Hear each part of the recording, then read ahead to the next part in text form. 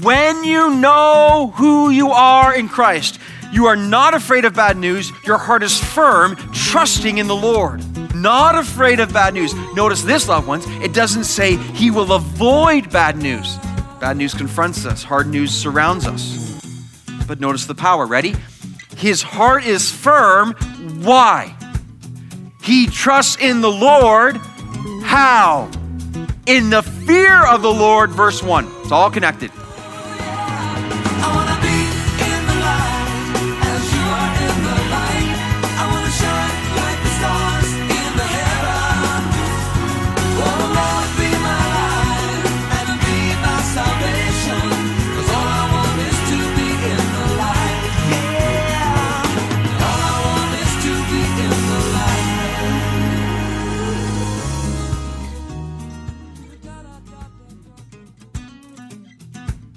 Hello there and welcome to Live in the Light with Pastor Robbie Simons. I'm Craig Turnbull, and today, the conclusion of our teaching entitled, Can't Touch This, from the sermon series, Immovable. Well, when the world around us tells us we need to live in fear, we learn that for the Christ follower, rather than fear, we have great reasons to be fearless. Let's go ahead and open up God's Word to learn more. But here's one of the more powerful applications to this truth. It's this question right here. And I really hope that you'll hear it the way that I've really tried to digest it myself this week. Would you rather be remembered now and forgotten later? Or would you rather be forgotten now and remembered later? You know what I'm saying? Like, which would you really love to have? Would you rather find your life in this life and then lose it in the next? Or would you rather lose your life for Jesus Christ, only to gain it or find it in eternity and the life to come? Students, you're about to go back to school in a week or so. This is so important. And what I'm about to say, I don't claim it's easy at all, but just think with perspective, okay? Some of you in high school, it's 4 years of your life that, trust me, from my experience, those 4 years, they come and go, and it doesn't have that much impact in all the rest of your life. Like, it's not that it's not important, but trust me, the friends that say they're your friends in grade 9 and 10, 20 years later, not that important, all right? You know what I'm saying? I get it though, because the high school students, university students, is it possible for you to be willing to be maybe not totally accepted now, not fitting in with each moment now, not being in the most cool group now, in order to be accepted and fitting in perfectly with Jesus Christ when you get to heaven for all of eternity?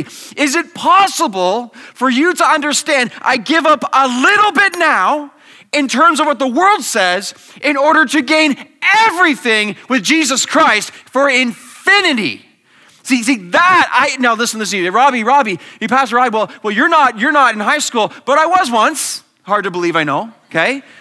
You don't know I know I don't know the pressure. I know how hard it can be in the midst of those peer groups, and how lonely you can feel, and how depressing you can feel, and how discouraged it can be as everyone around you seemingly is not including. But I know this more than that. I know how much Jesus cares about you and loves you. And I know Jesus says the way to follow him is narrow and hard, but it leads to life. And I know the second Jesus returns and you see him face to face, you will not regret one moment of being isolated for his glory when he draws you as close as you could ever imagine and never, ever, ever, ever, ever let you go for the rest of eternity. That is a powerful way to live. And that's what's being invited to us as young and old, no matter where we are in our lives today, to believe by faith, I'm not living for this world. I'm living for the life to come. And that's so much of what Jesus tells his disciples. I'm coming back, I'm coming back, I'm coming back. The righteous will never be moved, and he will be remembered forever. Is it okay if I'm rejected now to be accepted by Jesus Christ in glory. Remember what Jesus says? The first shall be last, and the last shall be first. This is what he's talking about, man. All the people that are first in line, all the popular people that are out, they're going to be last, man. But those who are rejected and scorned for Jesus Christ, they will be first. I'm telling you, wisdom, wisdom, wisdom, wisdom. Some of you in your workplace right now, you're feeling that as well. Family members, you're feeling that as well. Jesus says to you today, he says, I got your back. Trust in me, trust in me, trust in me. This life is not supposed to be easy. Jesus never promised easy. He promised himself. He promised his assurance. He promised his forgiveness. He promised his friendship. He promised that we are co-heirs with the Lord Jesus Christ. See what happens in verse 6? Verse 6 flows into the rest of this psalm. I mean, verse 1, blessed is the man or woman who fears the Lord, who delights in his commandments greatly. And now we see this in verse 6, never be moved, remembered forever. So, what are the impact and the results of that life? When I know I can't be moved, when I know I'll be remembered forever, when I know, can't touch this. I almost danced, but I will not do that. No, I will not. I will not do that, all right? So, no, trust me, I won't. All right, so what do you mean? What do you mean? What do you mean that, what is the impact or the results of knowing I can't be moved and I'll be remembered forever? That's the rest of our sermon, and it comes in 4 results. 4 results when I know I can't be moved. Number 1 is this, okay? Result number 1 is I will have a firm heart within bad news. I will have a firm heart within bad news. Look at verse 7, okay? He is not afraid. See, when you know who you are in Christ, you are not afraid of bad news. Your heart is firm, trusting in the Lord. We sang today, I'm no longer a slave to fear. Why? Because I am a child of God. See, that's it right there. That's it. I'm no longer a slave to fear. I am a child of God. When you know where you stand in Christ, he is not afraid of bad news. His heart is firm, trusting the Lord. So this is powerful discipleship right here. This is biblical counseling 101. Not afraid of bad news. Notice this, loved ones. It doesn't say he will avoid bad news. It doesn't say she will have freedom from bad news. What do we know? Bad news is a reality. Bad news is all around us. Bad news confronts us. Hard news surrounds us. But notice the power. Ready? His heart is firm. Why? He trusts in the Lord. How? In the fear of the Lord, verse 1. It's all connected. I'll say it again. His heart is firm. Why is his heart firm? He trusts in the Lord. How does he trust in the Lord? In the fear of the Lord, he sees who is really in charge and who he really worships and belongs to. So let's reverse that for a second on the screen here. I want you to see this, okay? Biblical theology, here we go. Ready? This is what happens. Often we're going for this and we miss the order. Verse 1 is verse 1 for a reason. Praise the Lord. Blessed is the man or woman who fears the Lord, right? The fear of the Lord, when you see Christ in his glory and all his strength and his attributes and his perfection, well, of course you put faith. Once you see him, you're like, oh, he's got everything under control. I'm with him. I'm with him. That's what happens. That's what faith is. I trust in Jesus.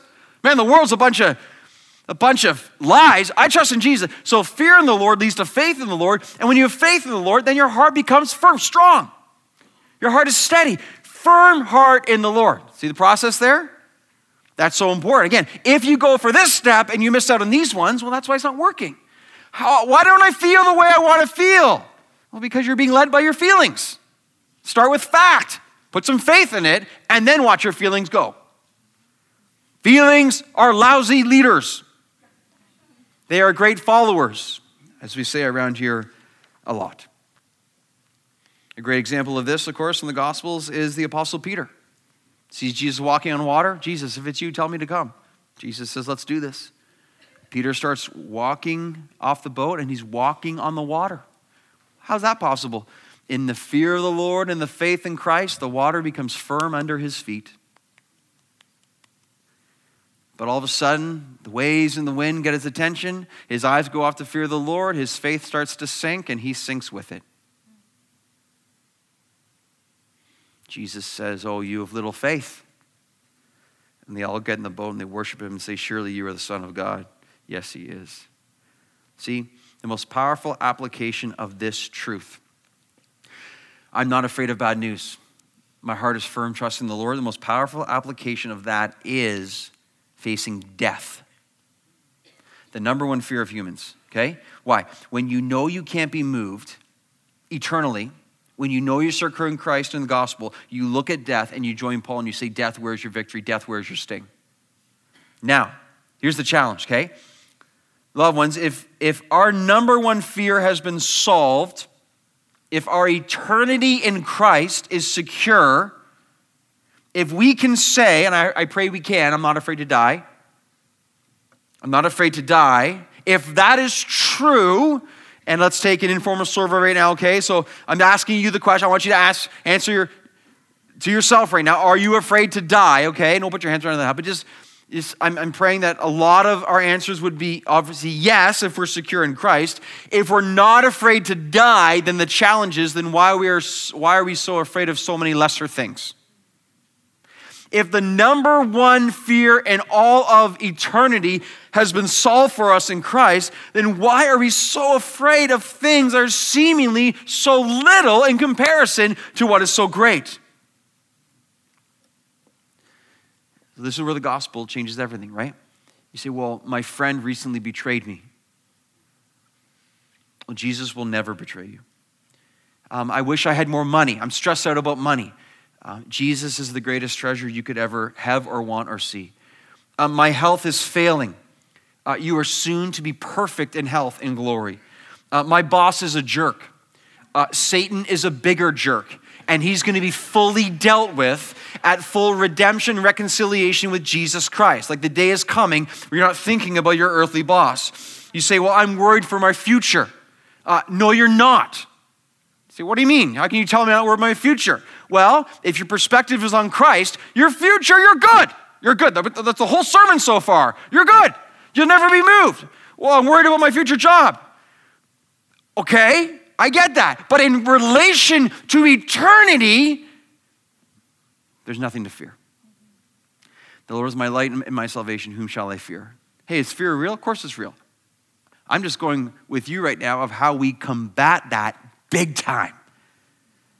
It's called the gospel. I'm telling you, man, when your eyes are set on the Lord, man, everything else falls into place, right? That chorus we love to sing. Turn your eyes upon Jesus. Look full in his wonderful face. The things of the earth go strangely dim. Of course they do, because the light of his glory is so bright and shining. And these aren't the lyrics of the song anymore, right? Just kind of added that in, whatever, right? But they're so bright and so awesome that everything else in comparison is seen for what it is. The power of the gospel, loved ones, rehearse it, sing it, read it, eat it, declare it. By the way, if you're encouraged right now, if what we just did has encouraged you, this is what you have to do on your own. Don't wait for the pastor to stand up and do it. Do it tomorrow morning. Sing it tomorrow morning. I mean, you're sitting there and you're blow drying your hair or shaving, whatever it is. I mean, just rehearse the gospel and watch the truth set you free day after day after day. That's why it's in here over and over and over again. Think of this, okay? Remember it says in verse 7, he is not afraid of bad news, heart is firm, trusting in the Lord. The greatest combatant of bad news is good news, as in the gospel. The single greatest weapon against bad news in your life is good news. The good news of the gospel of Jesus Christ. A firm heart within bad news. Result number two, a strong heart when under attack. Look at verse 8 now. His heart is steady, he will not be afraid until he looks in triumph on his adversaries. This is encouraging stuff right now. Notice the Bible's emphasis on the heart. Verse 7, verse 8, see that? What's the heart? Mind, emotions, and will. When the Bible speaks of the heart, it's speaking of our entire being. Your whole being is steady and firm. We learn here, bad news, it's coming. Verse 7, it's inevitable, okay? Opposition is inevitable in verse 8. So remember, if you think you can truly follow Christ and not be opposed, then you're reading a different Bible than I am. If we're here right now and we think, hey, follow me, Jesus, and everyone likes me, and everyone's going to be good, and no problems, and it's not what he promised. That's not in the Bible. I mean, let's just talk about opposition. Let's just start with Satan. Satan hates those who fear the Lord. He is terrified of powerful saints in the fear of the Lord. And we know that Satan is the prince of the power of the air, Ephesians 2. We know that he oversees the spiritual forces of evil, Ephesians 6. We know that he orchestrates and motivates many forces against Christ's followers directly. Now listen, don't be scared, but be wise. Be strong. This is the whole point of our psalm right here, right? At the end of the day, we can say to Satan in the midst of the battle, can't touch this. You can try to scare me. You can try to hurt me. You can even kill me. But in the end, can't touch this because I'm with Jesus. And when I die, I actually start to live. To live as Christ, to die as gain. Can't touch this. No one will snatch me out of the hands of Jesus Christ. So the opposition will come. Notice verse 8, the heart is steady. New American Standard, upheld. NIV, secure. New King James, the heart is established.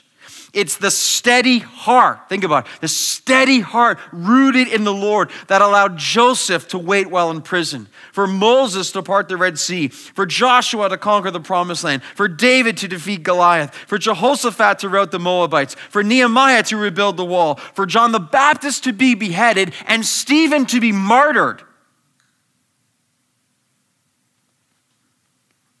That led Jesus Christ to be crucified. It was the steady heart. See, you're like, John the Baptist being beheaded is an example you're using for a steady heart? And Stephen being martyred, like that's supposed to inspire me? Yes. Why? Because you can touch this, but in reality, you can't touch this. Right? What does Jesus say? Don't fear the person who can kill you and after that do nothing. Fear the person who after killing you can send you to hell. Jesus Christ is the one who judges the living and the dead. When you're on his side, man, you're good. You're good. The steady heart. So true. So true. So we have a firm heart, a strong heart, and now result number 3, a generous heart. A generous heart. Look at verse 9. Verse 9 says, he has distributed freely. He has given to the poor. His righteousness endures forever. So when we take verse 9 in conjunction with verse 3 and verse 5, there's a powerful sub-theme of generosity that's developing here through this psalm. Again, when you're studying scripture, look for repeated phrases, repeated words, repeated themes. It tells you part of what's happening again within the passage. So again, hear the heart of God for the generous hearts of his people. And isn't it so interesting, okay? You see verse 9? Verse 9 was quoted by Paul. You may have a footnote in your Bible or a cross-reference. If you have that, it should be there. Verse 9 was quoted by Paul in 2 Corinthians 9:9. One of the foremost chapters on generosity in the New Testament. In fact, I want to see that verse in its context. We're going to see our verse from Psalm 112 in the context of the New Testament here. Paul says this, the point is this, one of the foremost chapters on generosity, as I said. The point is this, whoever sows sparingly will also reap sparingly.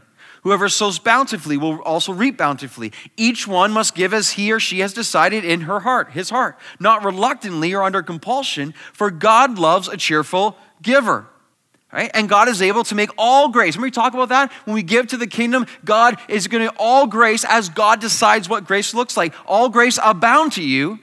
There's not going to be meager. He's going to pour out grace on some level so that having all sufficiency, this is amazing, in all things at all times, you may abound in every good work. God loves to bless those who are generous to his kingdom that they may continue to abound and be blessed and generous with more kingdom activity. Here's our verse from Psalm 112. Here's Paul's proof of what he just said. As it is written, he has distributed freely. He has given to the poor. His righteousness endures forever. Generosity, loved ones, is a very big deal to God and needs to be a very big deal to us. Notice in verse 9, he has distributed freely. Consider freely to be cheerfully, willingly, giving to the poor, it says, to those who do not have. So you know, look here for a second. You know how many of us we get in that place and we're my money, it's mine, right? We're Scrooge, and we hold it so tight, and I'll give you a nickel. Aren't I so kind, right? And you're like, really, buddy? Like, come on, really, right? Fine, I'll give you 2 nickels, right? And we're just like, man, that guy, what? Like, you got so much, and that's not distributing freely. Distributing freely is my hands are open, and you're just like, hey, Lord, what do you want to do next? You want to give here? Okay, let's give here. I want to give there, give there. And God's like, hey, can I keep trusting you? If I keep trusting you, I'll keep providing for you. I will. You can't outgive God. You can't outgive God. He loves the generous heart. I'm telling you again, hey, the Holy Spirit has brought this in 2 weeks in a row. I haven't. Holy Spirit has. Why? He's trying to send a message, man. You fail in generosity, you forfeit blessing on some level. See, what kind of blessing? I don't know, but you forfeit some kind of blessing. You lose out on grace on some level, according to 2 Corinthians 9.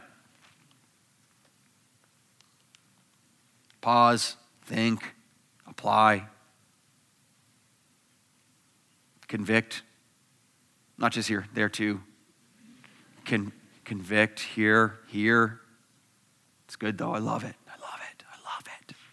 Love generosity. It just seems so anti-world. It just seems so Christ. Why? Because we're thinking eternally. Look at the end of verse 9, ready?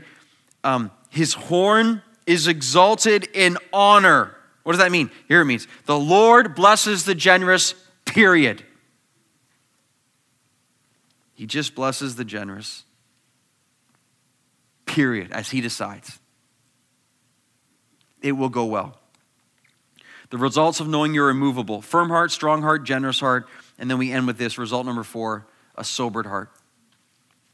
A sobered heart. A sobered heart for the wicked. Isn't it interesting? Like, if I'm writing this psalm, I don't know if verse 10 is where I'd go next, but this is how the psalm ends. I think it's so important. Notice, the wicked man sees it. Sees what? Sees all that just happened. Sees the righteousness of the Christ followers, sees the blessing, sees the grace, sees the eternal reality of those who trust in the Lord. He sees it and is angry. In fact, not just angry, he's furious. He gnashes his teeth and melts away. Gnashing your teeth. You are grinding your teeth in horror and of such anger. Notice, the desire of the wicked will perish. This is indeed a sobering and a serious verse. As much as Christians are often despised in this world, those are Jesus' words, not mine, there will come a day when Christians will be more despised than ever. Now notice the reasons for it here. Ready? So verse 10 says, the wicked man sees it and is angry, right? They see the honor of God upon his righteous. They see the eternal favor of the Savior. The wicked, in this case, of those who have rejected God, they hated God, they didn't follow God, they want nothing to do with God, they've mocked Christ followers, they're just the people who are kind of anti-Christ. They've just ridiculed the whole thing. But then at some point in some way, there's going to be this awareness of the blessing that is placed upon those who were rejected and scorned and left out. See, we're coming full circle here. To those who didn't fit in, to those who were put aside, to those who were killed, to those who were persecuted, to those who were treated with such harm. In some form, the wicked will see the blessing of God and they will gnash their teeth in a furious rage. They will melt away. Notice, their desire will perish. Everything they live for, it will just be, in a moment, will be seen for what it is, nothing. So please pay attention right here. Let's let the seriousness of God's word become the seriousness of this moment for us, okay? Old and young, and everyone in between, listen right now. Wickedness is having its moment now. Wickedness in this world is having its moment. But the day will come where all the smiles of the wicked will turn to gloom. In the Gospels, it says they see Christ and it just says they're filled with gloom. They're so upset at the reality of what they see. Listen, the wicked will face incredible, agonizing defeat, and they will rot from the face of the earth. Spurgeon said that. You may live for wickedness now and have a few parties, but it will result in eternal regret. Eternal regret.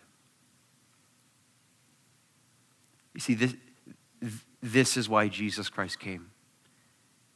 He came to save us from ourselves. He came to die for the wicked. All of us on one level are wicked. All of us are with sin and depraved. Every single one of us. And by God's grace, we have a way to be set free from our sin and our bondage by faith in Jesus Christ and his life, death, and resurrection. Because once you are saved in Christ, you can't be moved. But if you are part of the wicked, you will face eternal destruction. That's why you have verse 1, blessed is the man or woman who fears the Lord. That's why you have verse 6, the righteous will not be moved and remembered forever. And that's why you have verse 10. The wicked will see it, be angry, gnash their teeth. They will melt away, and their desire will perish. That's why then the gospel, the good news, is so utterly important. Jesus died that you might live. We end with this, John 3:36. That's what Jesus says right here, okay? And by the way, this is like who's here right now for this moment right now? The Lord knows. And I pray you know. I pray you know without a doubt. You can't understand forgiveness and grace until you know what you've been forgiven and saved from. Jesus says this, whoever believes in the Son has eternal life. Whoever does not obey the Son shall not see life, but the wrath, the punishment of God remains on him. You know, often we like this part, and we leave out this part. This is love. This is love. The world looks at this, they hate it. They hate me right now. They hate the truth. Satan hates it, but it's the truth that sets you free. Our sin results in death. Jesus gives us life. By the grace of God, we were once wicked and now have been made righteous, not by our own doing, but by the grace of God. And that invitation is for you and I today. And we pray many will have eyes of faith and to be able to say, in Christ alone, I will never be moved. In Christ alone, I cannot lose. In Christ alone, I do not fear death. In Christ alone, I will not fear now. In Christ alone, I am guaranteed a future. In Christ alone, Satan's lies are gone. In Christ alone, my hope is found. Let's pray. Truly in Christ alone, and truly, Lord, from this psalm right here, immovable, can't touch this. Can't touch this in Jesus Christ. And I pray that, as we prayed at the very beginning, endurance and encouragement for your people now. And we pray you will save those today who do not have a genuine relationship with you, that they might call out to Jesus and say, Jesus, save me, set me free. Allow me to live for you for the rest of my days. In Jesus' name, amen. Thanks for listening to Live in the Light today. If you'd like to hear this message again or any messages in this series, visit us online at liveinthelight.ca. Live in the Light exists to see radical transformation in God's people through the revelation of God's truth. We believe that through the faithful and passionate preaching of God's word, disciples will be made and the church will be strengthened. Our prayer is as people are impacted by Live in the Light, they will be renewed in mind, reinforced in faith, and resolved in will to live in Jesus Christ. That's all for today. Join us next time at Live in the Light.